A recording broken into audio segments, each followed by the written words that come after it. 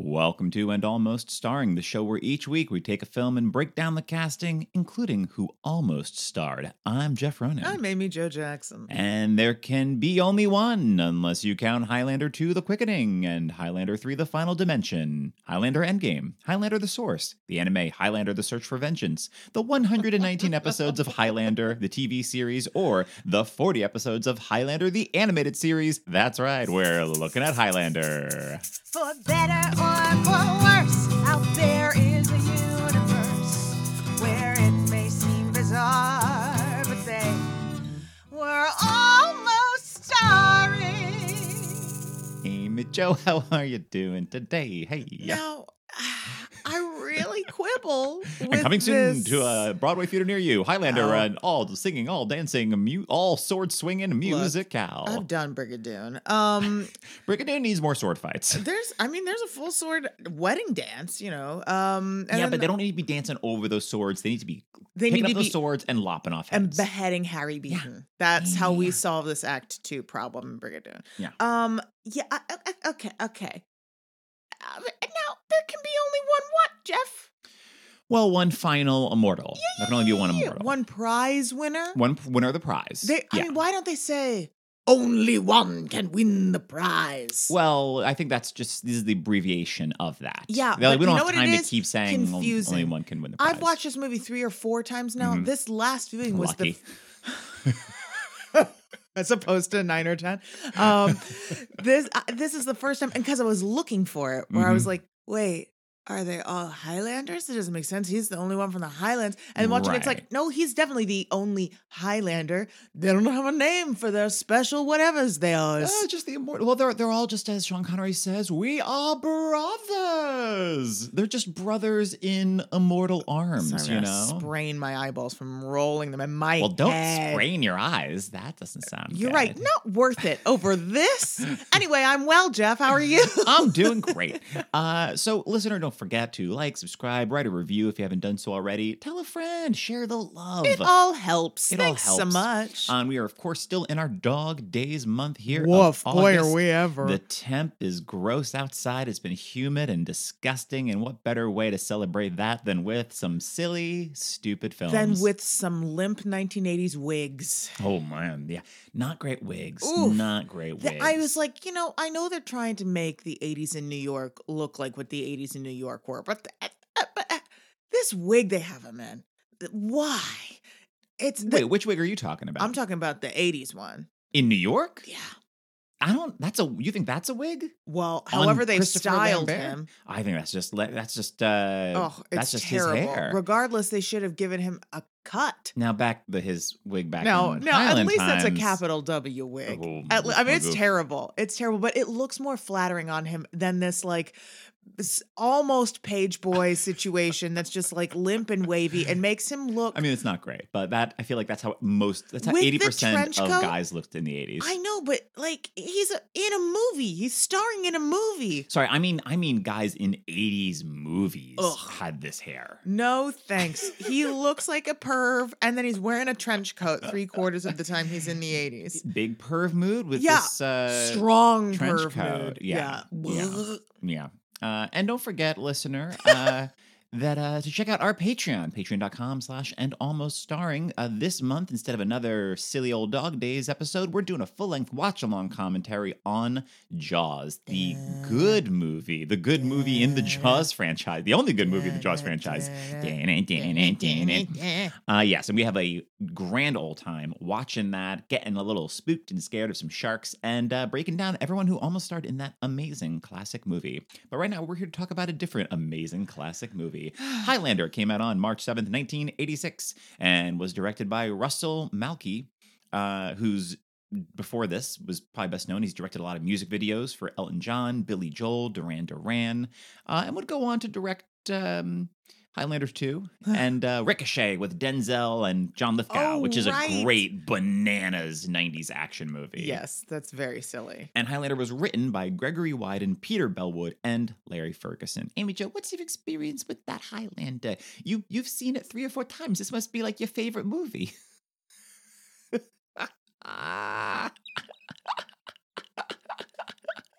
She's decided to opt out of the rest of the episode. She's just going to stare silently, and I'm going to fill in the rest of the audio for the remaining 90 minutes of this ep, y'all. We'll get a few from Amy Jo, but she's giving me a face as if she's like, you know what? How dare? How dare? Yeah, I've seen it. We've watched it like bad movie situation. I think you've the first only time seen I saw it in the scenario of watching it either for this podcast or Yes. watching it with friends to be watching a silly, dumb, fun Hundo. bad time watch. I think the first time I saw it was in the pandemic. Yeah. Yeah. Same. That was the first time I'd ever seen it too. And you know what? There is stuff to enjoy about it, but it's too long. There's a lot of great ideas here Yes. for a movie. I mean, in terms of like just creating a new, mythology for a film, as so many of these types of like fantasy movies that start with is like this fantasy type, whatever, even though we're modern fantasy. Yeah. It is still like, okay, what are the rules of our world? And there's like some interesting stuff. Just having like, we're modern day in New York 80s and we're having like guys swinging, having sword fights in grody 80s garage New York. Below Madison Square Garden. Is great jumping off point. They're like, I could see you selling the movie on that. That And you just have, modern day sword fights and here's Sean Connery in a peacock cloak. Some of the styling is really cool and some of the ideas are, as you say, good. But it's bloated and confusing. Oh, speaking of confusing. Yeah. For the longest, I had conflated this with Outlander, which is also like a time travel Scotland situation, which I never read, but my mom had all those books growing up and they were like the big books. So they like sat on the shelf and I was always like asking her what they were about. And like, then there was the TV series. So when I kind of thought Highlander was Outlander. Yeah. And that is not both featuring the a Scotsman. Yep. And both featuring some sexy times. Yes. Yes. Outlander more so known for, their hot, steamy sex scenes. Awful sex scene. Our full-blown 80s. We are licking nipples in this sex scene, y'all. It is. It's in full silhouette, like that poor wild. actress. Woof. All right. I mean, at least it's in full silhouette. It could have just been like harsh fluorescent lighting. Oh, that's true. On Christopher Lambert's more buns that the way away. that it's lit, there's no. You see, that's what's happening.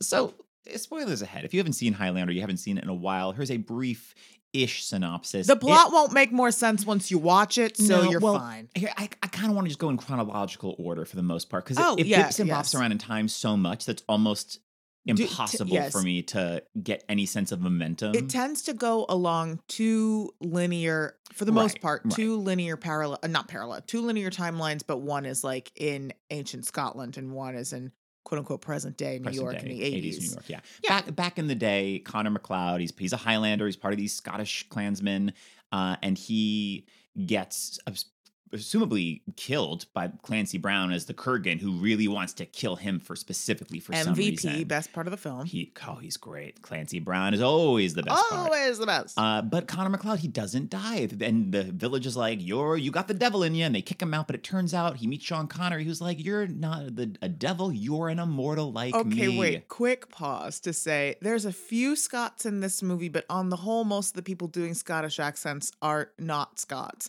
And they film in Scotland. They had a ton of Scottish extras, so I wouldn't be surprised. But I mean, like the actors playing Heather is English, and then Connor he's French, he's Swiss. Christopher Lambert. Yeah. Belgium? I mean, as the character says, he's where are you from? Different places. Lots of different places. In a very Elizabeth Berkley and Showgirls move. He was born in the States, moved to Geneva. Oh, so he studied there from 2 until 12, and at 12 he moved to Paris. Okay. And then he was living in there, and he acted in a few French films. Then he got cast in a Tarzan movie in the early 80s with Ian Holm, Andy McDowell, and Ralph Richardson, and that's what helped get him Highlander, which is his like second English language movie. So French person doing a Scottish accent, that's not a clean one-to-one.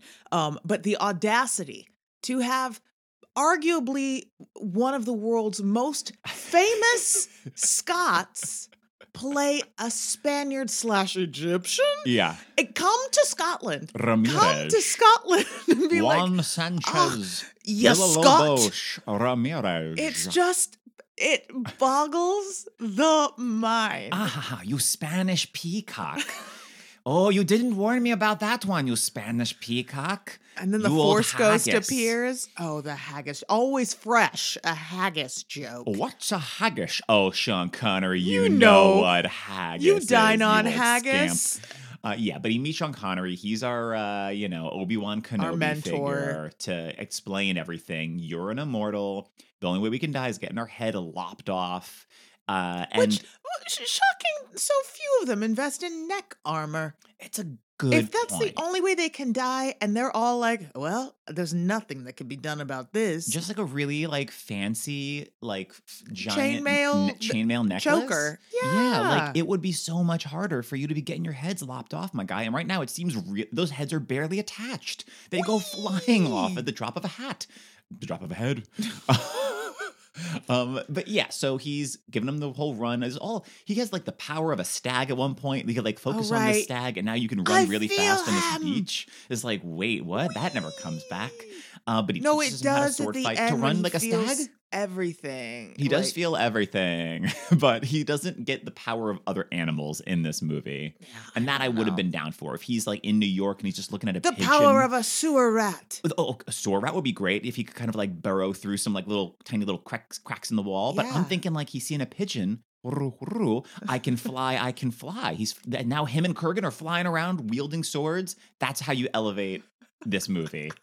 I love Flying that's sword also fights. like a real enchanted move to go from like the wildlife in the Highlands of Scotland to New York City. Oh yeah, we go animals. full enchanted. Christopher Lambert is like singing the happy working song, and here come all of these roaches and rats and pigeons to help clean your apartment, Brenda. Oh my god, Brenda Wyatt. You're Brenda. I'd be very down with that. But yeah, so in Scottish Highland Times, Kurgan is also one of these immortals, and he wants to be the only one, because once there's only one left, they get the prize, quote unquote. And we have finally learned what the prize is at the very, very end of the movie, which is that you can hear everyone's thoughts Yeah, and use that. And then you also become mortal. That's your prize at the end. You can now finally And you have can have children. children, and you can die. You can grow old and it die. feels like that's the prize for the Highlander, but Yeah, I don't think it's a- Kurgan would have been too jazzed about that. No, But I have a feeling it's the kind of thing where no one actually knows what the prize is. But with each time that one of these immortals dies, everyone else becomes a little stronger. So I could understand Yeah. if you assume the prize is just that you're going to be the strongest Infinite one power, in the yeah. world. Infinite power. Yes. Oh my Totally. gosh. Oh well, I'll wait till we get to the 80s. Okay. So yes, Sean Connery gets his head lopped off by the Kurgan. Blah blah blah. He also Connor McLeod what's her face? Heather. Heather. That You know, the most his Scottish. blossom. Yeah. Heather, yeah. Can't we two go walking together? Through the heather on heather the on the hills. hill. And he stays with her. She dies of old age. Present day. Oh, So present with- day. I must say, Yeah. Not very mediocre old age makeup. She looks like a Well, 22-year-old this with this white makeup, eyebrows. This makeup was not meant to be seen in high def. Okay, that's very I'm fair. sure it looked great back in the 80s. On the screen when there's not VHS yet, so they don't know Right, you're going to be able right. to have a repeatable moment. Right. Yeah. Then Yeah, pause something. That's fair. Back then, you'd be like, wow, this was his real hair on him, on Sean Connery. They were getting away with like that. This was Connery's actual top that he was working with. Opposed to the obvious piece that we can see it as today. Once there's only a few left, you'll all get drawn to the spot where it's all meant to go down. The which is Gathering. The Gathering. Magic yes. the Gathering. Magic the Gathering. Well, that's what we're getting. We're getting a lot of magic with this gathering. Yeah. Because in present day, you get Brenda who like works for a the lot of cops. questions about Brenda. All this cop plot Brenda, line she's doesn't written- add anything. Okay, so she works for the cops in forensics, Mhm. but she's written a book on ancient weapons, and she has an apartment that is huge, This book must be a bestseller. gorgeous. A book on like metal. What is it? Metallurgy. Metallurgy. Yeah, metallurgy. Yeah, that's a yeah. real top 10 New York Times. You know, Everybody it got a loves it. really good write up in the Gray Lady, and it's been flying off the shelves ever since. Man, like Well, maybe because of her know-how, maybe she's helped solve some really cool crimes before with her metal know-how, and that maybe she's like kind of a rock star in the metallurgy world. even so, she's not making enough money, even in the 80s, to afford an apartment that looks like that.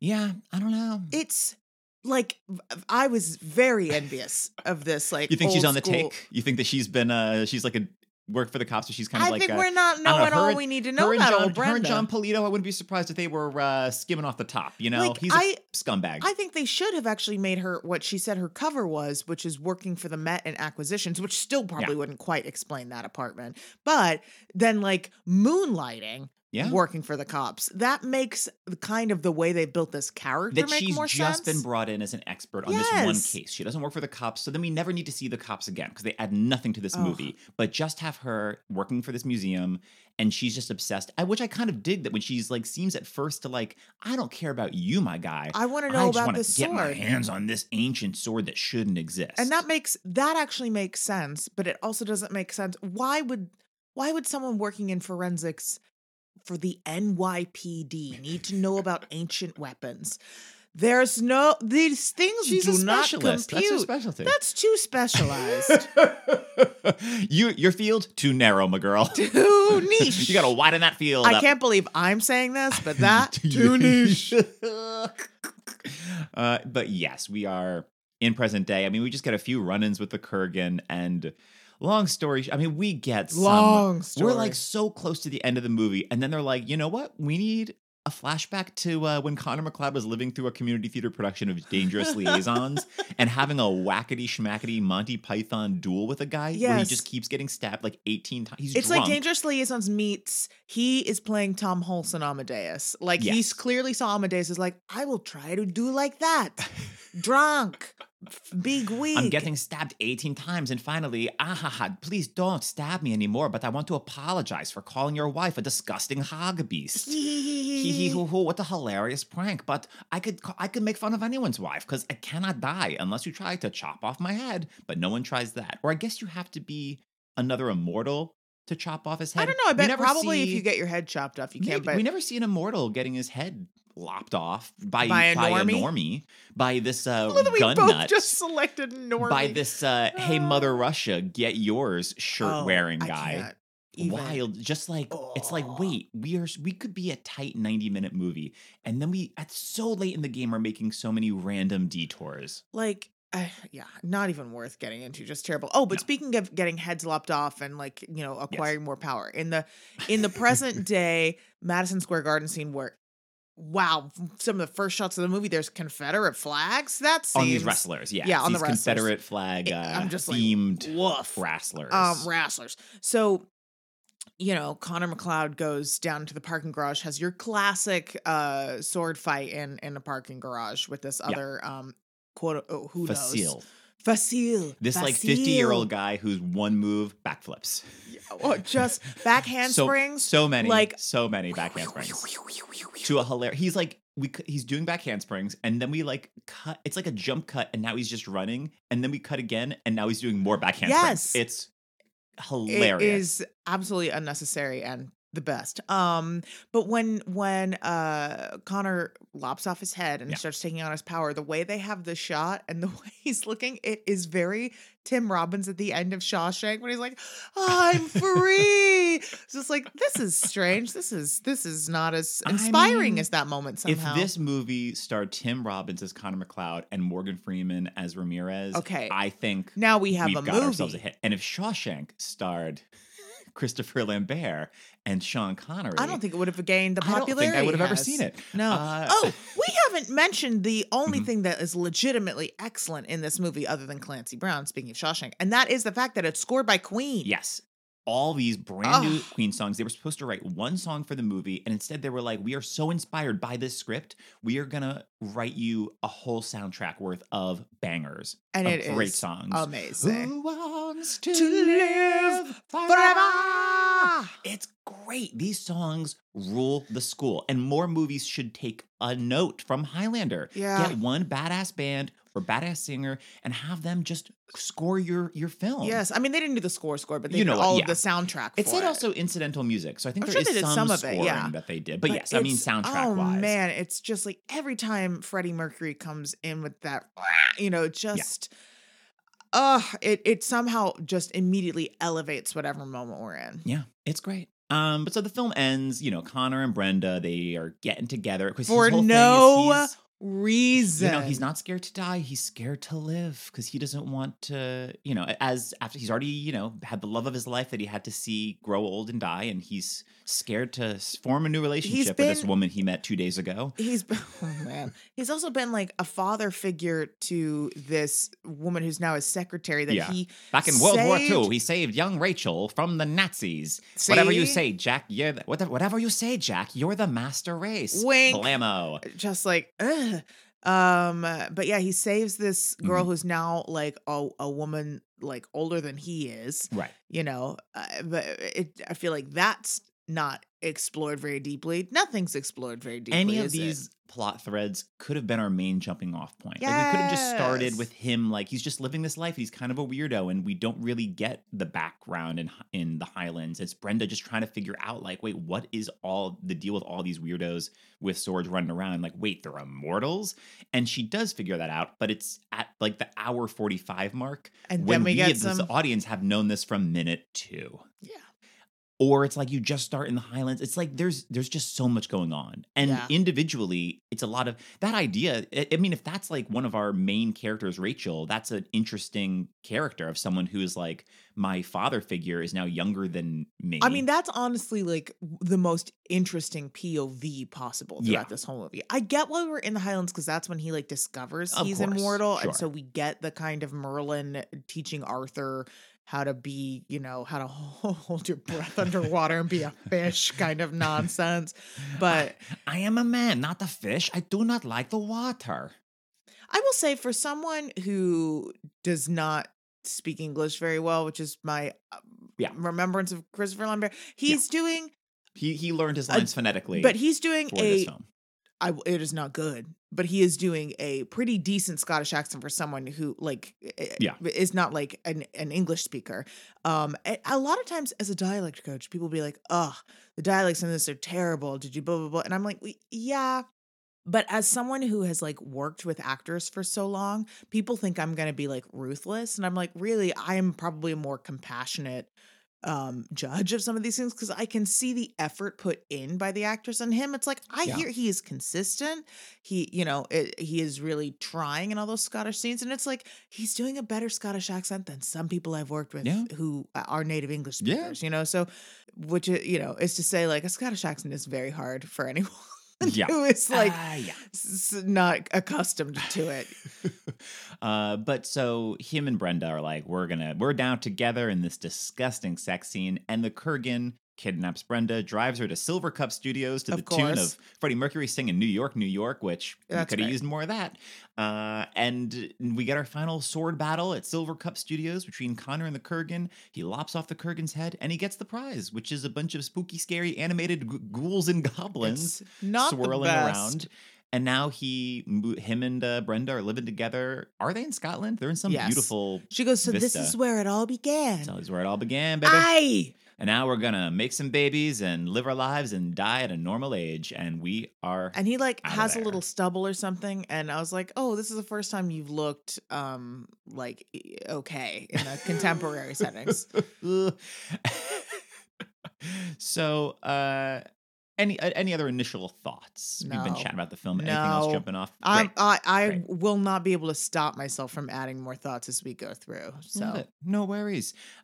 So the casting directors of Highlander were Diane Dimeo, Ann Henderson, and Michael McLean. Dimeo has also cast the TV shows Parker Lewis Can't Lose and Cagney and Lacey and the Christmas at Pee-wee's Playhouse special with Grace Jones. Henderson is also... Grace Jones and many other... Charo! Charo, lest we forget. And of course, Cowboy Larry Fishburne. Yeah. Henderson has also cast Santa Claus the Movie, Jeeves and Wooster, and 5 episodes of Poirot, which I knew you'd be liking, Amy Jo. Well, but also Jeeves and Wooster. And Jeeves and Wooster, yeah. And McLean has also cast Rocky II and Patton. We have... wow. A real eclectic group of castings not here. Every job is critically acclaimed. Well, It sure ain't. But let's move on to some of the actors who were almost cast. Some of these people may have auditioned, some may have just been disgusted by casting. This is all subjective. And as always, I've looked up all the actors in advance, and Amy Jo's hearing it along with you, listener, for the very first time. Let's kick it off with Connor McLeod. Amy Jo, your thoughts on Christopher Lambert? And who'd you cast if you had to cast someone else?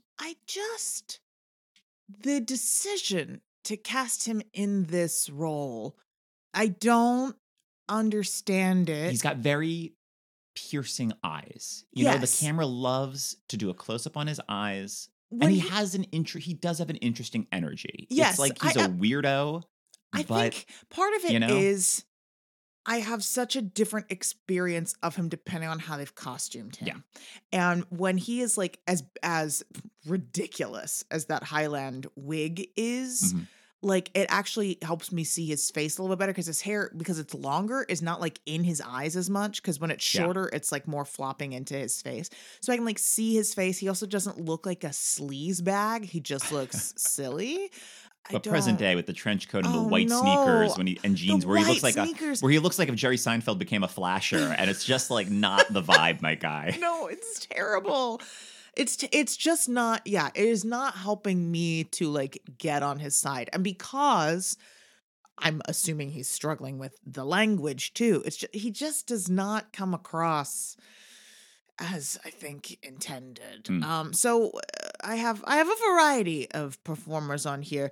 One is another person who I like, as anyone who is a longtime listener to the pod will know, like I've had a lot of rethinking on this performer since like pre-pod and really over the years. But someone who quite notoriously does, I think, very well when he can just like act with his eyes and less with like a bulk of text, who would be very interesting in this is Keanu Reeves. Oh, yeah. Yeah. Just thinking about like The Matrix, where it's like, I remember like when it came out, like a lot of people like giving him crap and it being like, oh, well, it's like he's only good because he doesn't have to talk. And he's like actually really good in The Matrix, even in the dialogue, because it's designed around like his skill set. Yeah. And Keanu Reeves is very arresting, you know. And Keanu Reeves has the vibe that I want, which is someone that looks like he's been alive for hundreds of years. Keanu Reeves looks like but he's got like, you know, if you were actually an immortal and living for centuries, you'd be a little over it. You know, you'd be a little like you've seen it all. Which is different than just sweaty and costumed weirdly, which is kind of how I experienced Christopher Lambert in the 80s segments. Yeah, no, totally. Yeah. Another person who I don't think I've ever recommended, but I was like, oh, this is actually very like what he does, is Val Kilmer. Yeah. This is something I'm like, oh yeah, he's got screen presence. He's not the best at accents, but I've heard worse. Yes, considering the Saint. Well, depending on the accent. In the Saint, he's doing like South African. I think if we just give him a little Scottish, I think he could manage that. Well, here's the deal. In my experience as a dialect coach, for Americans, two of the hardest accents for a general American speaker to do are South African, so Afrikaans, and General Scottish, because they have the most sound changes on the most words and the most it's like almost every, I think from General American to Afrikaans, it is like every single vowel has a sound change. Scottish has a lot, and it's just a different modality. However, we're more familiar with hearing a Scottish accent. But acting wise, I'm digging it. You just dust off his wig from Willow, his Mad Mardigan wig, slap that back on his head, and you are ready to go. Yeah. If this is like done today, I could see like Michael B. Jordan being very charming. Yeah. And then I have not seen this Marvel film, but I've seen clips from it. And Simu Liu is a very fantastic, charming, good at fighting. Yeah, because none of these other immortals are from Scotland. They're all from all over. So they could be from wherever. It doesn't need to be a guy from Scotland. There are Highlands other places. We don't necessarily know about them in song the way we do exactly. Loch Lomond. Exactly. As far as like actual Scots, I have a couple of those. A young, and I mean young, Gerard Butler. He's a bit of this year might be too young. Well, I don't mean like literally fetus. I mean young in his career. I mean like Phantom era, not like not today. Not Gods of Egypt era, you know. Right. Ewan McGregor. Absolutely. I think is kind of a duh. Because you know what I like about that? And what about this movie, even though it doesn't all come together for me, is like this isn't just like this couldn't be a vehicle for Arnold as your Highlander. This or Stallone. This isn't or even like Bruce Willis. This isn't like a quote unquote action hero movie. This is a guy that should he's got like he has two different love interests at in different time periods that you kind of want someone that can be playing the romantic. This wants to be an action romance. Yes. And Ewan McGregor, I think, is perfect. I mean, we know that he romance. Does both of those. We've seen him swing a lightsaber. He could be swinging a sword around like a badass. And we've seen him as a lover. And I think that's great casting. Yeah. Thank you. I had one other thought, which initially he is not typically cast in this kind of role. Like he would probably be more likely to be like a Ramirez or something like that. Mm-hmm. However, I think a very young Hugo Weaving would be very interesting. Yeah. I mean, he tends to skew a bit more like on a villainous side, but I think because he like is very commanding and like, you know, he's a stage actor too. Yeah. So like the kind of duality of him playing like multiple, I'd be very interested. I'd also be interested in him as Ramirez, but I think like a young Hugo Weaving in this part would be lovely. No, I dig that. But even if not Ramirez, I just like the idea of Hugo Weaving in that kind of good guy mentor role in a film that I don't think I've seen, at least not. I mean, because Elrond is a bit combative, but he does end up being sort of that to Aragorn, but he's because the elves are so like up themselves a bit, like he's got a bit of that. He's not as warm in that. Totally. Yeah, a lot of great picks. I could see a Liam Neeson in this. Oh, of course, would be really good. I'd love Gary Oldman. I think Gary Oldman's giving me what I want in terms of just like a weirder lead. I could see like the young Pierce Brosnan. Oh, I think would be really good. I think is able to do the romance stuff and the action stuff. I mean, that's Bond, James Bond. James Bond. Made today. I mean, give me James McAvoy if you want like a real Scott. Alexander Skarsgård, I think, is like really what I'm wanting to see present day. And back then I didn't think of this until just last night, but I love a Patrick Swayze Highlander. I think would be great because he's, once again, someone that can do the action, someone that can do the romance. And he kind of looks like a more traditionally attractive Christopher Lambert. Yeah. You know? Yeah. I mean, it was Swayze. He was a hunk. Yeah. And there was the one moment near the end, I think it was when he gets the prize, and we're kind of like, Christopher Lambert's like being spun around and we're kind of like zooming into his eyeball like again and again. And it gets like really like, it just reminded me of Sam Raimi. It just reminded me of like Evil Dead. So I want the Sam Raimi Highlander starring Bruce Campbell. Oh, that's what I want. Now we're leveling this experience up. Okay. That's what I want. That he's got a chainsaw Sam arm to Raimi's cut off Highlander that's adding an intentionality to the derangement of this film that I think would really benefit it. That is 100% what I want. But what we almost had, as far as the actors who were actually considered originally cast, but pulled out at the insistence of his girlfriend Goldie Hawn, was Kurt Russell. And I mean, that would be better. Yeah. I'm digging it. That would be better. I really like that a lot. He instead did Big Trouble in Little China this year instead. That was the John very Carpenter famous movie. Yeah. Yeah, which is, it wasn't a huge hit, but is a cult favorite movie now. And is ultimately, I mean, I would say a better choice. I mean, you worked with John Carpenter instead, so you got to work with James Hong and John Carpenter. So good on you. But I think that's a better movie if we had Kurt Russell. 100%, yeah. Sting was considered. Sting. I mean, he was in Dune, that David Lynch Dune that I think was like the year before this. Yeah. So he's been in films. Well, we just saw him in Only Murders in the Building. And we've seen him in Only Murders in the Building as Sting. But he was on Broadway in his own show. I saw it before he went into it. But I mean, like, he's certainly acted and performed. Yeah. Mickey Rourke turned it down. Ooh. And this is a 1986 Mickey Rourke. So he was doing 9.5 weeks. So we still have a very sexy, hotsy-totsy Mickey Rourke on our hand. Okay. We don't have hamburger meat Mickey Rourke yet.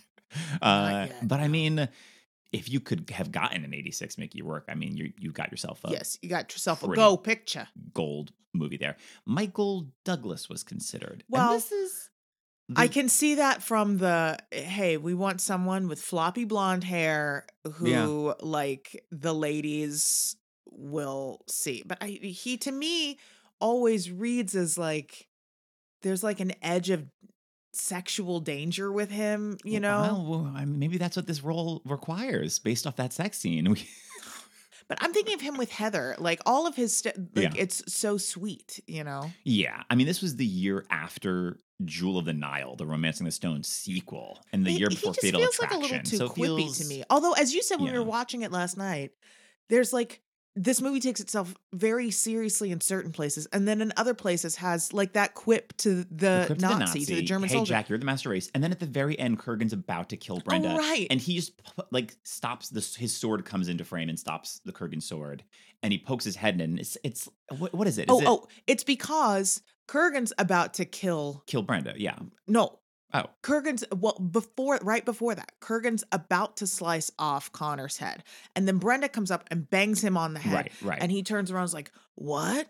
And then that enables Connor to get out. Kurgan's about to kill Brenda, and but then he's able to get up and like disarm the Kurgan, and he turns to Brenda and goes, "What took you so long?" yeah. Because she saved him. And there's no other moment. It's not a one-linery type movie. It's like those two. And that's it. And it comes so out of left field to me. Exactly. But I just don't. Michael Douglas isn't what I want.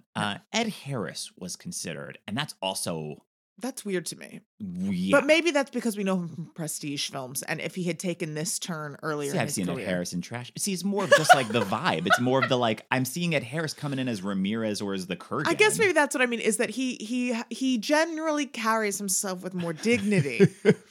I suppose. Oh man, I've seen Ed Harris in trash. Just said so like helpfully. I mean, look, I love Ed Harris. Ed Harris is one of our finest, yeah. underrated actors, I would say, because you don't usually think of him as like one of our best actors. But But I think when people think he's of him, great. they think of him as like a fine actor. Absolutely, and maybe they would not think that if he was the star of That's the what I'm Highlander saying. films. They'd be like, oh look, everyone's fallible. Everyone's got to eat. Mark Singer was the lead of Beastmaster. Was considered. Oh, that guy. That Ooh, guy. I think Christopher Lambert might be a better actor. I think 100%. Although if I'm not that mistaken, guy- Mark Singer is English is Terrible. his first language, and so he doesn't have an excuse. No, he is very attractive though. I guess. I guess maybe more. He's very built. much in shape. That's it. That's it. Yeah, That's it. Sam That's it. Shepard was considered. That to me feels like a similar Ed Harris situation. Well, I 100% It's like, look, I'm a agree. serious downtown playwright. Yeah. You're gonna get me in your dumb action movie? Yeah, instead in 86, he was playing Doc in the Crimes of the Heart Yeah, movie. of course he was. He's like, I'm gonna do this Beth Henley play to film adaptation. Yeah. I mean, I love Sam Shepard, but it's hard to say. Kevin Costner was considered. Well, that's easier to say. I mean, yeah. This is like what he Yeah. does, right? Like romance, yeah. like a little something for the ladies, a little Yes. something for the He's fellas. dancing with the wolves. He's schmoozing with the women. He's ladies. playing the baseball. He's playing the baseball in so many movies. He's he's playing the swinging a baseball. sword. It's For Love of the Game, he's playing the baseball. Oh, he Bull was for Durham, Love of the he's Game. playing the baseball. Isn't he Field of Dreams? Isn't that Field Kevin of Costner? Dreams? he's That's playing- what I was thinking Kevin of. Costner loves that baseball. Because for Love of the Game really feels like we Yeah. loved him in Field of Dreams. Maybe we Yeah. can crank some more blood from this stone. Some blood from this baseball. I mean, I don't love it, but I can see the Kevin Costner I think it's version. probably better than the Yeah. Christopher Lambert Yeah, version. yeah. But I'm not buying him as a Scott. No, Peter Weller was considered. Peter Like Weller. him, Sam Shepard, Ed Harris. These are like These are like gritty actors. Yeah, Gritty like capital A, like too young to have been in the generation that came before them, but like would have been hanging out with like De Niro, Pacino, Gene Hackman kind of situation. Right. Like they Right. feel like this is what I do. Dustin Hoffman, like that whole crew of guys that were like friends and went to like group theater together, or like the actors. Oh my gosh, they trained with like all the like gritty folks, Lee Strasberg and all of that. Those feel like a crop of actors that are like 15 years younger, but that same mold, you know? Yeah, I mean, these guys I can all see hanging out at, outside Steppenwolf, 100%. Mel Gibson turned it down. But I mean, honestly, That makes a lot of sense. also makes a lot of I sense. mean, he was Braveheart eventually. He would do Braveheart. this, but much The better. man who would be Braveheart. The man who would be Braveheart. I mean, this is the year between Mad Max Thunderdome and the first Lethal Weapon. So he is like, he made the right choice in regards to which franchise he tied himself to with Lethal Weapon. Absolutely. But And Mad Max, as much as he's trash, I see it. I get Yes. the vibe. Someone that also does the like, I'm also doing like the sensitive He would, romantic yes, exactly. type stuff. Like that did Braveheart, Yeah. like again, the dude's trash, but he would have been much better for this. Yeah. William Hurt was considered. Mm. It's hard to consider. Same thing about him as Alan Grant in Jurassic Park. It's like, Yeah. I just can't I will see say it. I don't think I've really seen him in much. Oh. Um, Well, this is the same year as Children of a Lesser God. Oh, I and have it's seen that. The year after A Kiss of the Spider Woman. So he was doing some like critically big acclaimed time like Oscar drama, both based movies. on I Yeah. guess because it was Spider-Man was based on a book that then was turned into a musical. But like Children of a Lesser God was play, like very He was like doing fine Oscar there. bait Yeah. movies, Yeah. Did you watch Body Heat with me? With him and Kathleen Turner? I saw that in college. You saw it in college. Oh, okay. Just So curious. it's been, I guess I have couldn't seen it, but remember. it's been Yeah. You know what? I don't You remember watched Body Double with me when I thought that I'd rented Body Oh. Heat and I'd accidentally rented Body Double and instead was like, this is not the movie I wanted. This is a real case of And I in high know school. Brian De Palma's, Very an different. auteur, but I did not care for Body Double. No, in high school, we had like summer reading or we had reading we had to do, and like we were supposed to read Ralph Ellison's Invisible Man, Mhm. but like Oh. the Oh, the no. the list just said Invisible Man, and I was like, oh, the Invisible Man.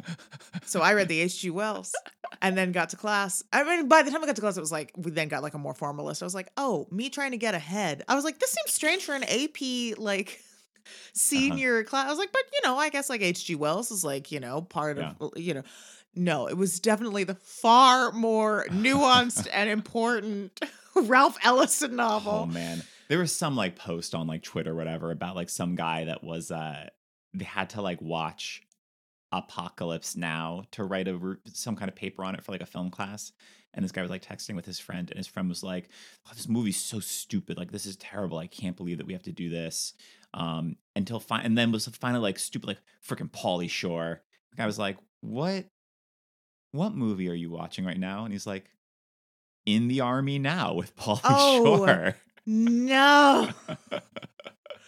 As opposed to Apocalypse Now.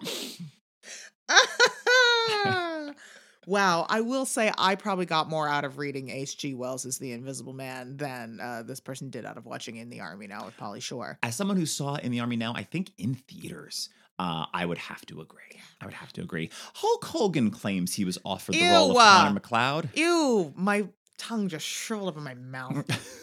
Yeah, he was considered for the opening Madison Square Garden scene. Maybe that's what it was, that he thought that he was being offered the lead, and they were like, no, we want you to play. The script said we're all brothers. This blonde, afro-wigged Confederate flag wrestler, which honestly, that's a pretty good fit for Hulk Hogan. Yeah, that's a great Hulk Hogan cameo, and get him in and out of this movie. He's got to be back on set for No Holds Barred in 5. Instead, in 1986, he was playing himself on both the A-Team and the Love Boat, which makes a lot more sense to me. Yes, it does. Yeah. And Sean Connery was also offered McLeod. And I'm sure he was like, what if you pay me the same amount of money, but I only film for a week as Ramirez, and I get a cool outfit? That's an old pro right there. That's someone who's like, now I see what you're saying, but you know what? I have a lot less to prove at this point in my life. What I like to do, show up, go see the fam, and peace out. My wallet a little heavier. Yeah, you know what I have? More dignity and less to prove. Yes. And therefore less time to give you. For this nonsense. But Connery had a blast doing this movie. Yeah, he loved working with Lambert. Loved working with him. Loved the vibe, and that's why he even though he's dead in this, he comes back for the sequel. Because Lambert also didn't want to make the sequel and was like, "I will if you get Connery back." And Connery was like, "Pay me more money and let's have a party." Which is like, besides James Bond, this is the only role that Sean Connery has done like a sequel to that Oh, he's appeared as wow. two times in one role. Not It's even this and Indiana Bond. Jones. No, they get him in that. I mean, if they'd gotten him earlier, I'm sure they could have Yeah. gotten a few movies out of him, but just the one and done with old Papa Jones. Oh, Popsh. But let's move on to Heather. So this is Connor's first wife in the Well, his or only wife wife. so far in the Scottish Higgins. times. So your thoughts on Beattie Edney, who looking her up, she's in The Name of the Father with Daniel Day-Lewis. She's in a few Poirots. She's Mrs. Hemings in The Clocks and Mary Cavendish in The Mysterious Affair at Styles. Oh, The Mysterious Affair at Styles very early, because that's it's either The Mysterious Affair at Styles or The Murder of Roger Ackroyd is the very first Poirot story ever written, but I believe it's The Mysterious Affair at Styles. But that makes sense because there were 14 seasons of Poirot. And so The Mysterious Affair at Styles is very early, and then The Clocks is one of the basically made for TV movies with a big budget later on. For all of you who care, okay, watch The Clocks. Yeah, what's our Venn diagram of Highlander fans and Poirot fans? There's gotta be some. It's a teeny tiny little sliver, or but for maybe those people, this it's episode's less for Highlander you. fans and more people like me who are forced to watch Highlander. And but you know what I'm going to do? Cleanse the palate by watching The Clocks. Poirot. But what are your thoughts on Beattie Edney, and who'd you cast if you had to cast someone else? I think she's lovely. She is absolutely doing more than is required of her in a good way, she's charming. I think she does a pretty decent Scottish accent, and yeah, she's lovely. And I think she helps to ground those scenes so that because the only reason she's there is to set up what he's lost. But I feel like we have me anyway. I have more of a connection to Heather than to Brenda. I care more about Heather. I think she's also just I don't know, it's uncomplicated and she's lovely. Yeah. So I don't also have oh, right. It must be played by, no, sure. It's a small role that is not a thankless part, but is, it's really just there, as you said, to show what he's lost. And to set up the storyline later with Brenda, right. which again, because as you say, there's so much time spent in Scotland, and it's so front loaded with her. It actually I think maybe that's part of why I also have trouble getting on board with Brenda. I'm well, I don't know. We just saw Heather. I know it was hundreds of years ago for him, but it was, 2 minutes ago for me. I mean, honestly, you don't want to make it look like as if Brenda's a descendant, but if you just have the same actor playing both parts. Oh yeah. And that's why you see him kind of attracted to her because he's seeing his Heather in her. As he's dealing with the loss of that, simultaneously being now I can move on because you look like my dead wife. Yeah. I mean, look at Kim Novak in Vertigo. They have done her up to look so different when she's Madeline versus Judy. And that's a very distinct looking person because you get a different hair color and style her differently. Look how differently they've styled Lambert from the 80s to, the Highlands. I think it could be done. So I've just picked a few Scots because why not? And they're all, a couple of them are more contemporary, but anyway, Kelly MacDonald, one of our most famous Scottish actresses working today. Karen Gillan, who is Amy Pond in Doctor Who and What's Her Face? Nebula. In the Marvel movies. Yes, she's lovely. But then my top choice is actually, and this would have probably been for a 90s version of this movie, Shirley Henderson, who is most known for being Moaning Myrtle. But she is Scottish and was, making stuff. She's in the Hamish Macbeth series. She's it's so funny because she has such a particular type of accent that she does when she's, it's so posh and so particular. And she kind of talks like this even when she's not playing Moaning Myrtle. But then when you realize it's actually that heightened because she's not English. She does a perfect heightened RP, but it's actually because she's Scottish. As opposed to some people it's just that's really posh for a contemporary speaker. It's that's because she's not. That's because she's That's because she's not. That's because she's not. My main criteria with this role was I just wanted beautiful flowy hair flowing in the Highland breeze. And in which case I want Emma Thompson or Always. Robin Wright. Those are my two. Yeah. That's who I want. That's it. Beatty Edney would go on to reprise her role in Highlander Endgame, which I believe is the 4th film in the Highlander franchise. And the one other actor I saw that was up for this role was Virginia Madsen, auditioned of Sideways and Candyman and that first David Lynch Dune, who would go on to be the female lead in Highlander 2, The Quickening. So they were like, we're so sorry we couldn't fit you into Highlander, but don't worry, we're definitely going to bring you back for the sequel. Aren't you grateful? You'll get to have a grody sex scene with Christopher Lambert then instead. Great. Every actor's dream. But what my dream was, this next actor who is helping make this movie go down a lot smoother, which was, let's talk about that Kurgan. Amy Jo, your thoughts on Clancy Brown, and who'd you cast if you had to cast someone else? MVP. So fun. MVP. Watching this, you really have no difficulty understanding why he's also had a flourishing voice acting career for many years. Like, what he is doing vocally is unbelievable. Highlander. But just like the way he subterranean. he like opens up, because like you hear him in other stuff and just talking, and he has like a low-ish speaking voice, like it sits quite low, but this is like he has widened his larynx to the width of his neck and just dropped the voice box completely down into like his intestines. It's incredible. Yeah, he is clearly having a great time. He is like full-bodied relishing this experience in a way that really helps sell it. That is like exactly what you want. He is full throttle, pedal to the metal, and I am here for it. Also, he is revolting. I was you had like made dinner while we were watching it last night, and I was like, ooh, yummy quiche, and I started eating like as he was in the fight with Ramirez, and then like his throat gets sliced, and then he's like doing, I was like, acting. I was like, okay, I can't eat for a few minutes. But like that to me, solid work, you know? Yeah. If I had to cast someone else, this is where I had more ideas because I care about villains. My first choice is Wesley Snipes. Just someone else full throttle. Yeah. I mean, just think about him in Demolition Man. Like someone also who can carry off a strong look and make it look like so comfortable, you know? And someone who's not afraid to go places. Yeah. It's like, I want that.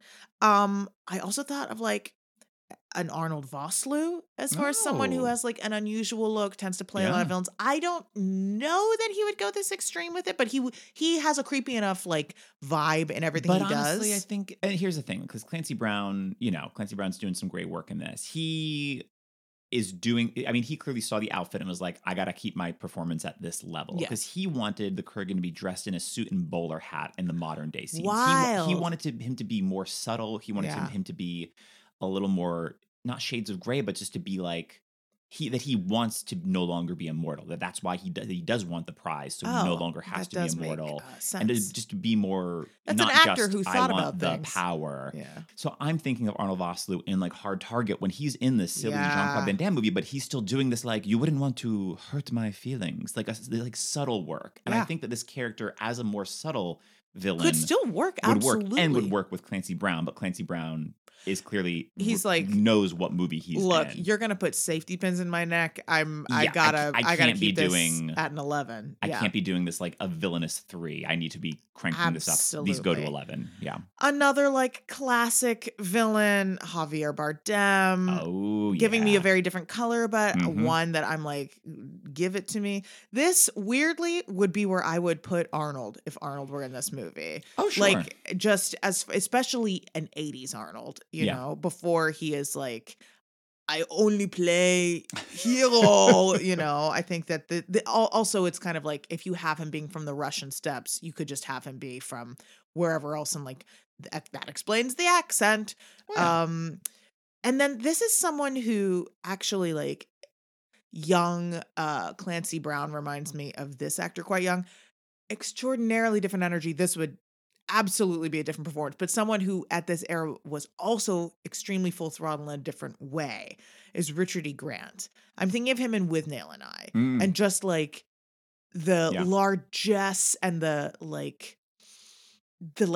deep woundedness and how it just makes him nasty. That's the thing. You know, we're a sword fighting movie. We don't need a big hulking villain. No. If you just have someone that you buy, like, oh, they're like an expert sword fighter, and that's like Yes. what our main criteria is for our actioneers of Yes. heroes and villains in Yes, this yes, film. yes. They don't need to be like big, No, muscly look at back guys. flippy, for back either- hand, yeah. back handstring, back handspring guy. Very true. Very, very true. So yeah, I dig that. I'm digging Richard E. Grant. Yeah. And then let me see if there's anyone else on this list I'm not interested in. Well, I mean, classic villain Sean Bean. You Sure. know, Sure. like Yeah. I'd see him in more movies. Yeah. I mean, you know, I do still have some like more hulking type guys of like I could see like a Vincent D'Onofrio. I'd be Totes. really into. I think he'd be giving me a largesse performance. I could see the Dolph Lundgren in this if you just need like Yes. that presence. I'd like a Michael Clark Duncan if this is made a little later. I'd be really into, which would help give me a little more shades of gray. I'd love a Willem Dafoe. That I think is what I really want from this. If Sure. you can't get Clancy Brown, he's of course, we know Willem Dafoe. We know he's can got crank it up to he's 11. got the skills. And made today, I think this is where I would put Gerard Butler. If you're remaking this today, Yes. you have him as your Kurgan. Or Dave Bautista. I think that's because the man can actually, he's probably our best acting wrestler. Sorry, Dwayne Johnson, you're probably our most charismatic movie star wrestler, but Dave Bautista, I think, is actually has Interesting. turned in I some haven't good seen him do performances. that much gritty scene work. I mean, just the acting that he does in Guardians of the Galaxy alone, I know that he's mainly as comic relief, but even like his little bits in the beginning of the Blade Runner sequel and in this new Dune Part 1, Dune. He's real good. He's real good, that Dave Bautista. So Clancy Brown almost turned the role down because it required prosthetics, and he had just experienced an allergic reaction to prosthetic glue. In the year before this, he had done this movie, The Bride, in 1985, which is like an 80s remake of The Bride of Frankenstein. So he's playing Frankenstein's monster. Two, Sting's Victor Frankenstein. So Sting is the one who turned down this movie and then was like, you should look at this guy Clancy Brown for the Kurgan. Way to do a solid Sting. Yeah. Like, I love that. I love, especially when someone with like a lot more influence and power is able to recommend, like, to help bolster someone else's career. Absolutely. But on the set of The Bride, they got shut down for 3 weeks because his allergy was so severe. Yeah, look, So I'm that's a allergic. real- I'm allergic to spirit gum. Spirit gum? Yeah, spirit gum. Man. Oh. You know, I haven't had enough coffee at this juncture.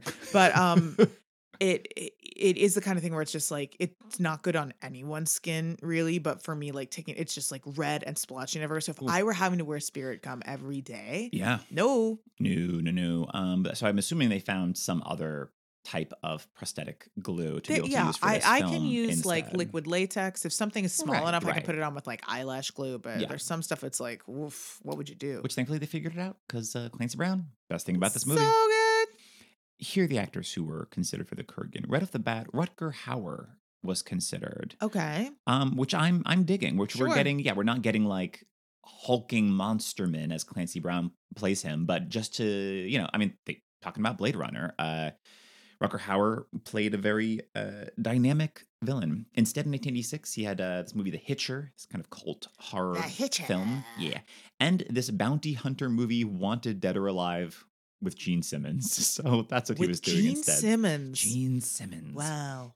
Scott Glenn was considered for the Kurgan. Scott Glenn Scott Glenn from Silence of the Lambs. Lambs. Scott Glenn, and I'm not seeing it, even though that also is not my favorite Scott Glenn. No. The suit and tie, suspenders. I think Scott the Glenn only other thing I've seen not him my in Scott is Glenn. Training Day, Yeah, which Yeah. like he's just giving me sleaze in that. Now, granted, I've not seen all of his work, mm-hmm. and actors famously can act, This is true. but I'm not. I don't know. I just don't. I'm not No. interested. Roy Scheider was considered.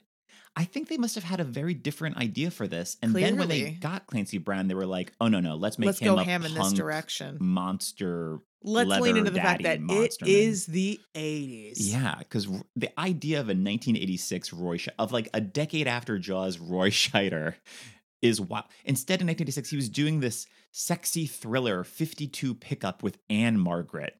Wow. Yeah. Yeah, I'm seeing him as like a lawyer or Yes. something. You He's know? the lawyer he's the Kurgan's lawyer. No, listen, Kurgan. Don't say. Okay, have you said anything about Well, don't. Yeah, you've been lopping off heads and picking up these like right-wing jingoistic gun nuts with your sword through the belly. Somehow that guy still lives. Oh. But don't say a word. I'm your lawyer, Roy Scheider. Sean Connery was offered the Kurgan as well. They just wanted Sean Connery. They're like, in this Sean movie. Connery, just take your pick. And he's like, I'll do that one. The Egyptian. That's the one that makes the most sense. And that sound means it's time to play a quick round of two truths and some die. The way it works, two of the following actors were up for the role of Kurgan. One was not, and Amy chose to guess which is which. Your options are Nick Nolte, Arnold Schwarzenegger, and Franco Nero. Franco Nero? Nick Nolte, Arnold Schwarzenegger, and Franco Nero. One of these things is not like the other. Well, they're all not like the other. It was like, wild. which one? Which one is not like the other Franco two? Nero, famously Italian, beautiful man. Wow. This could go any direction. Arnold? I'm sorry, that's incorrect. Nick Nolte? I'm sorry, that's Oh, incorrect. you put Franco Nero in here to trick me? That's rude. As far as I could tell, Franco Nero was not considered. Oh, that's a damn shame. But I know. Well, that's what I'm saying. I could see them having considered Franco Nero. But no, Arnold turned it down and said he was doing Raw Deal in 86, where he infiltrates the Chicago mob. Why do we have multiple movies where Arnold infiltrates somewhere? This giant Austrian bodybuilder. He's not blending in anywhere. Never. And Nick Nolte was considered, which is that makes sense. Of course you're Candy. God. Oh, I've been tracking you, Ramirez. Ramirez. There can be only one, goddammit. Where's the Highlander? Yeah, just him grunting and growling and like at these nuns of just like, Hey, nice, happy Halloween, nice costumes. I just want to see Nick Nolte in this outfit with this like fake shaved head. Ew, it's so gross too. So unbecoming. But let's move on to Brenda Wyatt. Your thoughts on Roxanne Hart, and probably best known for Chicago Hope was like her big thing. Oh, a show I watched every episode of. Oh, same. You couldn't miss an episode. I love the adventures of Hope. And who would you cast if you had to cast someone else? Brenda. The top thing I've written here under my choices is I don't care. I don't care. But maybe you would care with an actor that you cared about. Maybe. I also just feel like the writing not set up to help me care. This is true. I hate that they have this romance. It feels so shellacked on. They have no chemistry together. No. She's fine. Like, I feel like she is not helped by the script. No. But I feel like there's more. I'm getting more like longing and romance off Rachel, which feels weird. Yeah, that also feels like there's some cut scenes there with her being like, I've been in love with you this whole time. I like and it's that they don't have that because that feels uncomfortable, Yeah. but it feels like I'm just getting more warmth off her than off this actor. So said that I don't care. Part of it is also I don't buy that this person is a cop. So I've gone, my top choice here is someone who I'm like, I would buy that this is a cop. I don't care if they Well, have. they're not a cop. She is a cop. She works in forensics. That is a cop. She's just not a uniformed officer. I guess. But working as forensics for the cops, to me, it is not the same as that she's a cop. Yes, it is though. All right. That fine. is technically, she works for the police force, not as a consultant. She's not working in a lab. She's a specialist. I'm like, I think that she's still doing her All own the thing. same, She's writing her books. She's working with her way that medals. she makes- She's brought in once a year when there's a sword that's in a crime But scene. that's what I'm saying is a problem with a lot of this is like, he's like, what do you do for a living? Oh, I work for the Met in acquisitions because what she does for a living is work for the cops. Okay. They're saying our Brenda. I saw our Brenda. Our Brenda, yeah. Meaning she works for All us. right, so who's your Frances who's your cop? McDormand. Frances McDormand, great. Coming in fully Marge Gunderson. She still is like, oh yeah, this we know she can do it. Oh yeah, Norm. All these guys are just swinging their swords around. You're gonna lose your head out there, don't you know? Absolutely. Another choice I had, and this I think would give us like more of the she this actress just carries more I'm willing to be in a romance kind of film than Frances Mhm. McDormand, who's like, I'm gonna do my own Yeah. thing, is Patrice Martinez, who we just saw in Three Amigos as Carmen, Yeah. in Beetlejuice as Miss Argentina. Yeah. I then went with She can make an ill-advised romance work. I think we've all seen that happen on screen. Hmm. Yes.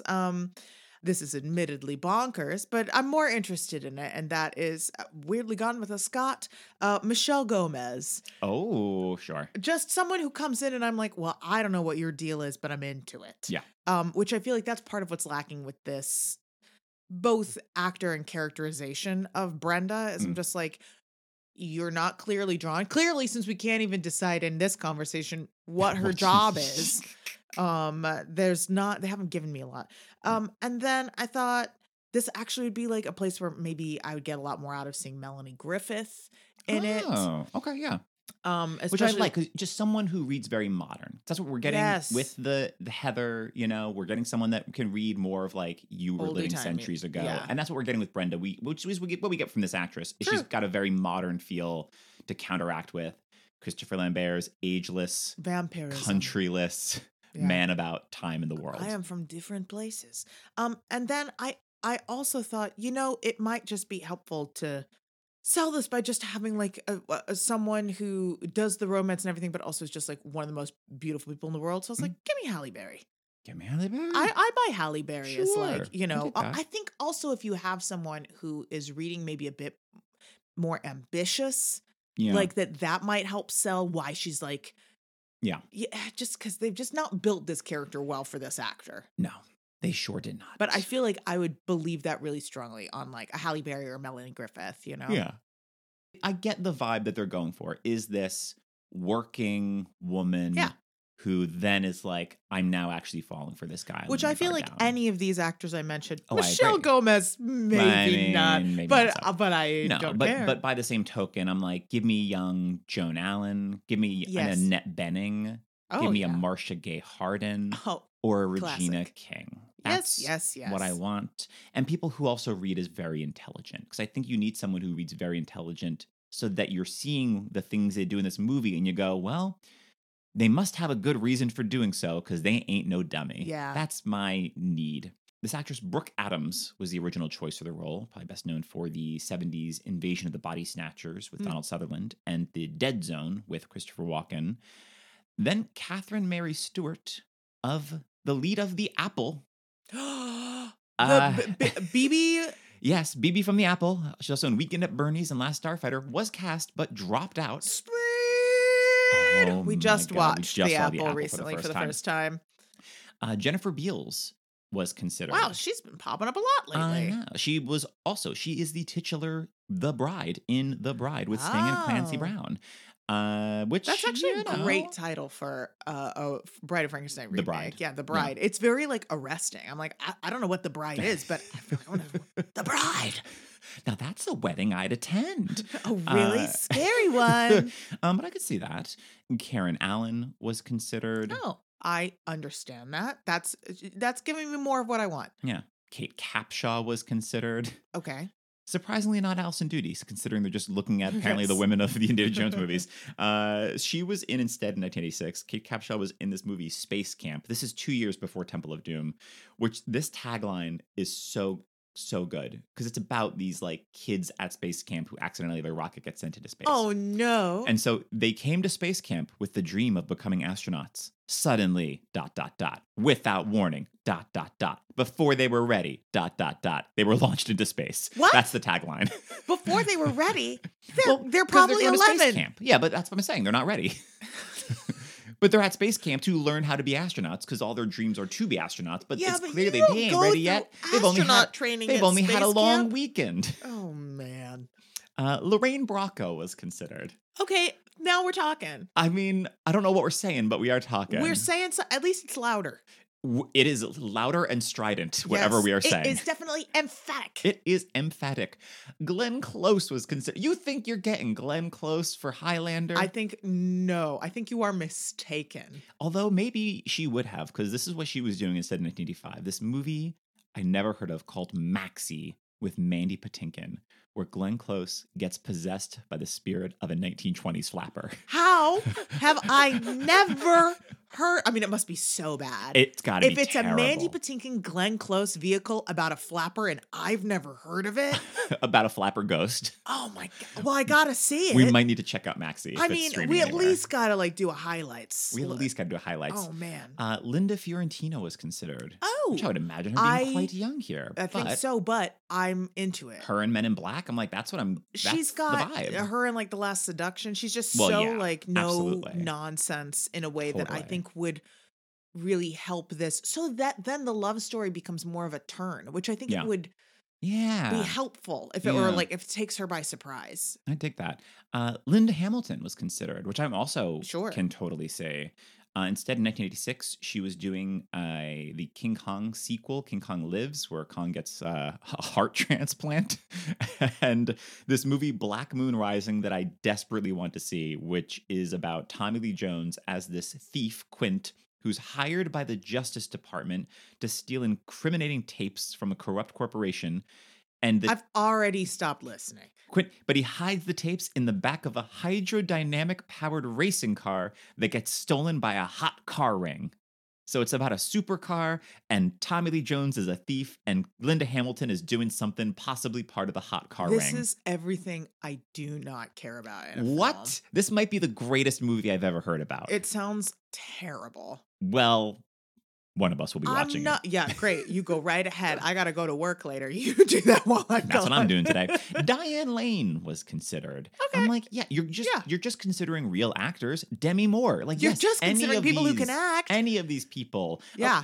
Biggs Elizabeth Perkins. Great. Love it. Yes. Yes. Perf. She's used to falling in love with people that she shouldn't be falling in love with. She's got the experience and the know-how. Yeah, and of course Sigourney Weaver, and it's like you ain't getting this. You are This is not. the year of aliens.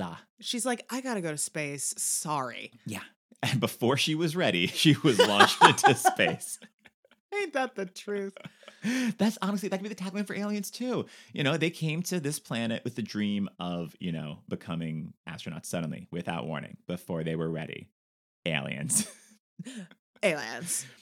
Moving on. Our final person we're looking at, Ramirez. Amy Jo, your thoughts on Sean Connery, and who would you cast if you had to cast someone else? I mean, I'm glad he's having a good time. He is saying these ridiculous lines as though they mean something. But you know, he's showing up. He's not no, phoning no. anything in. I mean he's, it. you know, not I- just having a good time, but he is giving us a good I time. don't mean that like by having a good time as an actor. I often mean that they are going above and beyond and enjoying the material rather Yeah. than keeping themselves at a distance from it. You know, like I feel like we're in it. He's having a good time. He's like, look at this costume. You know, he's like having a ball, running on a beach, being like, Yeah. I'm gonna go drink with my old buddies like on the weekend and then Yeah, come he's back to filming in work. Scotland. You know that he was just getting hammered with all of Yeah, his buddies. Come on. So I think it's a wonderful selection, even though, again, the very idea that having one of our most famous Scots play a Spaniard in a movie Mhm. ostensibly about a Scottish person is outlandish. Okay, but let me see. First choice, I don't know. I not first choice. I have a lot of choices that I'm Yeah. okay with. Like, this is also a place where I'd put Javier Bardem. 100%. I want to see Javier Bardem adorned with these peacock feathers. I mean, Javier Bardem with the page boy from No Country for Old Men in this no, costume. don't give him the page boy from No Country for Old Men. Just for giggles. At least give him the bleached Bob from Skyfall. He does love a bob. He does love a strong hair twice. Mhm. Regardless, that would be fun. It's nice to be a flexible actor, isn't it? When I can see you in multiple nonsense roles. Antonio Banderas also would be fun. Oh yeah. I think Sam Jackson would be a hoot in this part. I can see that. This is also like an Idris Elba moment. If we're going again, more of this era, maybe a Richard Harris. If you're giving me someone Oh, yeah. who was like, I will take Yeah. up space. And then, of course, Raul Julia Oh, would be love. delicious in Raul this Julia, role. I think is I love so many of the options you just said. But Raul Julia, like I'm so sad that we did not get a Raul Julia In that in that costume? costume. Talk about someone who is like, I can carry off anything you want. Yeah. Like, I mean, honestly, it's 1986 or whatever. Yeah. Give me Raul Julia as Connor McLeod. oh yeah. I mean, we just didn't get enough Raul Julia. And Angelica Houston as Brenda. And Christopher Hey. Lloyd as the Kurgan. Hey, Joan Cusack as Brenda? Joan Cusack is Brenda. Angelica Houston plays a Celia Imrie role, which is Kate at the very beginning, who is like Okay. dating Connor. Yeah. And then when he comes back to life, she's like, he's a witch. She'd be great in that part. Just a little cameo by Angelica. Sure. I mean, I would. No, Angelica Houston is the Kurgan. Oh, no. Okay, now we we're gotta show talking. some movie. I would actually like Morgan Freeman in this role. I do. For sure. I would want that. I could see. I mean, I'd like a Ben Kingsley. Always. I would love. I mean, I could see the Patrick Stewart version of this. I think is a course. very, very Actually, similar vibe. This is a very now that you say that. Yep. And like made more recently, I could see a Mads Mikkelsen Ramirez. Sure, I would sure. love the Ken Watanabe Ramirez. I've been recommending him a lot lately because he's so good on Better Call Saul. Tony Dalton. I would love I like Benicio del Toro. I'd be Oh, into. yeah. And even like, I mean, if this is the vibe, if you're making this today, I see the Nick Cage as Ramirez. That's who you're getting to show up to be Uh-huh. your wild mentor, and then he'll work for a week and get his head cut off. Yeah. Is what I could say. I mean, he would give them a lot of material from which to edit a performance. This is true. You could have a whole like separate like Anchorman, like Wake Yes. Up Ramirez movie that's just Nick Cage going about nonsense. But yeah, all of his scenes, Connery scenes, were filmed in 1 week. He had a bet with the director that they would not finish in 7 days, and Melky won the bet, and he was paid $1 million for his week's work. Wow. Yeah. Not for the bet, but The opening voiceover, which is by Connery, overlaid with that first great Queen song, which also I'll say for adding opening VO and scroll still didn't tell us anything. didn't tell us a thing. But it has an echo effect, which is not meant to Helpful. be there, but is echo effect because it was recorded in the bathroom of Connery's Spanish villa, where he had been working with a voice coach in order to, quote, perfect the Spanish accent he used in the movie. He used a Spanish accent in this movie? That's what the trivia says for this film online. So I'm sorry. I think Lambert's Scottish is better than Connery's Spanish. It is 100%. Absolutely. I can hear that he's attempting a Scottish accent. Some of the some of the R color is exactly right. And instead Sean Connery sounds like Sean Connery. Ramirez. They played this voiceover for the producers over the phone, so they approved of it because they couldn't discern the quality of the recording over the phone. So they were like, "Yep, no. sounds good." And they were like, "Oh, okay." Like, so we're not to do this again, just that this is good enough, which is why it's echoey because he's recording in In a his bathroom. bathroom. As like a trial. Yeah. Oh, wow. Yeah. As for the other actors who were up for Ramirez, right off the bat, Lee Van Cleef of The Good, the Bad, and the Ugly was considered, which is like which at least with Connery, you need someone, I think, not American for this role. It does help, someone yeah. that is, give me an international flavor. If we're going to be like, there's Highlanders all over the world. Exactly. Unlike Clint Eastwood, who was considered. No. No. I'm like, but I mean, he did 2 movies with an orangutan. I feel like Clint Eastwood's not above doing this, but I cannot picture. I feel like they put the peacock feather cloak on him and he's like, yeah, I'm No. going to need you to take that off. He's playing like, his Highlander, and by Highlander, I mean his immortal guy is firmly from the American West and his name like Peck and Paw. Right. You know? Yeah, absolutely. I cannot see it. Malcolm McDowell was considered. Okay, I love and I'm this. seeing that. I am absolutely seeing it. That is very fun. Yeah, I'm digging that. Instead, this year he was doing the Big Bad Wolf in Probably, yeah. opposite Fairy Mary Tale Steenburgen in Theater. Fairy Tale Theaters, Little Red Riding Hood. Yeah. Gene Hackman was considered. And that's also like, I just don't. I understand the impulse for if you want someone of a certain stature within the industry to play this mentor Right. character, but it's not quite No. the right vibe for if you're Mm-mm. now maybe the peacock thing was added when they knew it was Sean Connery and he got excited about the thing. the I costume. can't picture what kind of outfit you would throw on Gene Hackman unless it's his outfit from Young Frankenstein to make him look like he's not supposed to exist present day. Yeah, he just really isn't like he does. The only period stuff that I feel like would work on him is like up to like early 1900s, maybe. Anything he can still wear a suit in. He's got to be wearing a suit. Ooh, although, just popped in my mind, potential Ramirez F. Murray Abraham.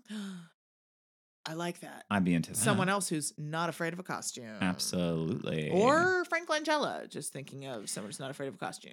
I'm digging this version. Our Zoltar from 2 weeks ago, Supergirl, Peter O'Toole was considered for Ramirez. Zoltar is famously from Big. Right, famously. I was like, from Zoltar? Big. Zoltar you're was right, a Zaltar. machine. Zaltar with an A, not Zoltar with an O. Because Zoltar with an A goes za, not O.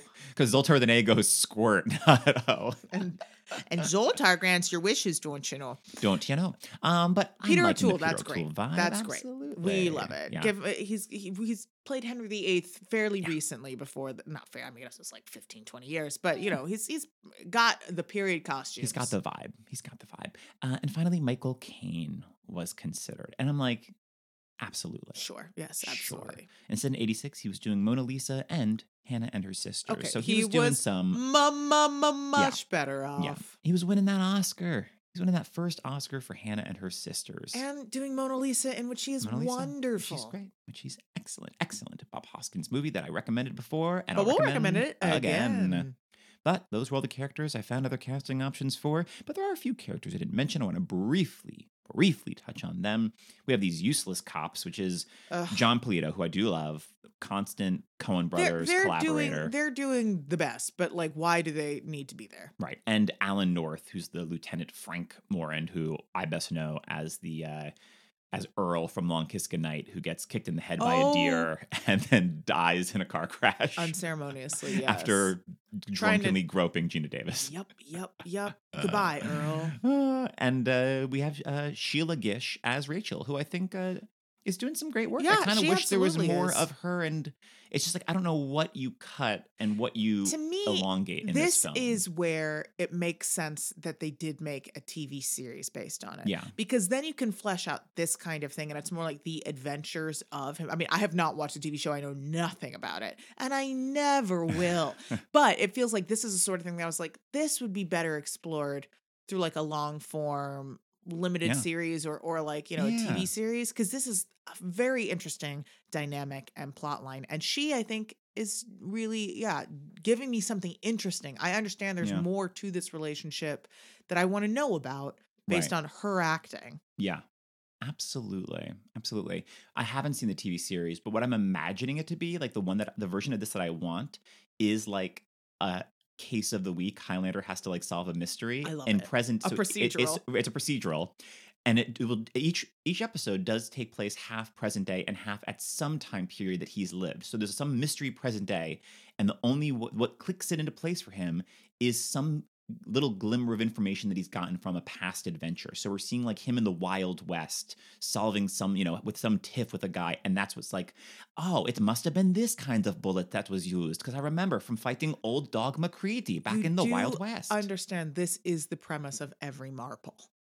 But is she an immortal? No, but she she'll be in some situation where there's a murder, and she'll be talking to like the chief inspector, and she's like, this rather reminds me of Mrs. McGillicuddy's old basket of knitting. They're like, what are you talking, basket of knitting? Well, it was all tangled up, you see, and you couldn't tell. So many threads to sort out. But it's like all these little things that happen. She's like, this rather reminds me of when there was the beekeeper and blah blah blah blah blah, and that helps her solve and unravel the mystery. But this isn't just that, but that it's the same thing as so many of these do, where both cases are connected. That it's like, oh, this guy is the descendant of that guy from that time period, this or complicated XYZ. procedural. But hey, you know what? I'm just selling the rights. Someone else can work out the details. Copyright and almost starring. All right, final thoughts, Amy Jo. Anything we haven't touched on? Any roles that popped out, or moments that you just have to get your 2 cents in about because they blew your mind? I felt, I don't know, but blew my mind. I felt bad for the one immortal who comes in halfway through the movie in Central Park and then immediately Two gets scenes. killed. I mean, and he's like perfectly charming. I was just like, I wouldn't Yeah. mind more. We were talking about this when we were Yeah. watching it. We're like, I wouldn't mind more scenes of like immortals hanging out in the past Yeah. instead of like, here we are, old friend. Oh my About to God. Oh, die. wasn't that century crazy? I barely remember Oh yes, the your 1800s. famous duel on the Boston Common. Cut to I drunk the slapstick. 1800s away, man. I don't remember a thing. man. Yeah, I don't think I have much else to say that I haven't already ranted about. I just want to read this one note that I had. Go with me here. It seems like there can be more than one. Yeah, I have. Well, it's not as catchy of a catchphrase as there should be only one. I want there to be only one, and I want that only one to be me. I want to be the Hedgehog. very best, like no Like one no ever one was. ever was. Yeah. Like no one ever won. Was. The only number one. Yeah, my final thoughts are I'm glad we've recorded this because I hope it closes a chapter on me having to watch this film in the next decade. But would you be down to just put on the soundtrack? Oh yeah, but I already said Queen. All right. I love Great. Queen. Love I it. don't. Who Wants to Live Forever is a great song. I don't care that it's like over her old age makeup and her like and being like, and you're wearing the boots I made for ye. Like I don't have to like I can leave that behind and enjoy Totally. what is good, which Absolutely. is Freddie Mercury. Which is Freddie Mercury and Clancy Brown. I'll end with this. In March 2008, Summit Entertainment announced that it had bought the film rights to Highlander to remake the original film. Chad Stahelski, who's a director of some of these John Wick films, was announced as a new director of the reboot, which has been described to be John Wick with swords, which is, I mean, sure. With the reboot planned as a possible trilogy. We're just swinging for the fences from the jump here. And as of May 2021, Henry Cavill, our Superman, was confirmed to play the lead role in the film. So I'm like, I mean, you got the director of John Wick, so maybe Keanu as our like Ramirez type figure to Great. Henry Cavill. I'm into that. And I don't know who you get is. I mean, or you're not just remaking. You're kind of doing maybe like your own thing. But I think get Keanu in there as your Ramirez if he's not going to be our Highlander. But I'm interested because I think there's a lot of great. I think this is the perfect type of movie to remake because there's a lot of great ideas that you can get rid of what doesn't work. And just keep what does. Make it better. Yeah. Learn from the mistakes of the past.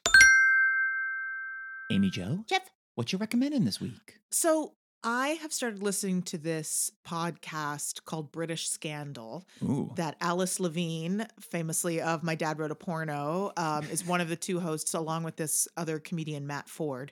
And it is like part them. They go through all these like British scandals throughout history. So it's a lot of stuff that I'm like heard of or about, but I don't really know the details of. So like right now I'm in the middle of Hatton Garden, the jewel heist. And then I listened to one about like the Rupert Murdoch like phone tapping scandals and all this. And it just like goes through, it's like all the juicy details of people just making stupid decisions based on power. I will say it is not normally I don't like podcasts that are like recounting things that then use like imagined dialogue, but the way that they do, they'll like break it up and like chat and be silly and adding stuff. And I'm actually really into it. I kind of don't mind that. Like once I realize like, oh, this is the format. So it's typically the only kind of that kind that I've ever like enjoyed, but I think like the content really is really good. And they'll usually be like 3 to 5 part series. And the last episode is always an interview with a real life person who was involved in some way. So when they did one on Robert Maxwell, Ghislaine Maxwell's father, who was like Rupert Murdoch's like main newspaper rival, they had a guy who had like worked for him as an editor who just like, and he's Robert Maxwell is dead now. So they were like, you know, he was giving like all this like dirt on him and everything. It was just like, there's a lot of stuff. It was just like really interesting to hear the people talk about like what the experience was like of living through the thing or with a relative who like lived through the thing. So anyway, it's British Scandal and you know, I'm enjoying it. Fun. Jeff, Amy Jo. what are you recommending? Oh, I gotta recommend this new movie, Prey, that just came out. You've been talking about it. So good. It is takes place within the Predator franchise, but is directed by Dan Trachtenberg of 10 Cloverfield Lane. Also, a great movie to revitalize a franchise by taking it in a new direction. In this film, it takes place in like 17 something within this Native American tribe where we follow this great actress Amber Midthunder, who I loved on the show Legion.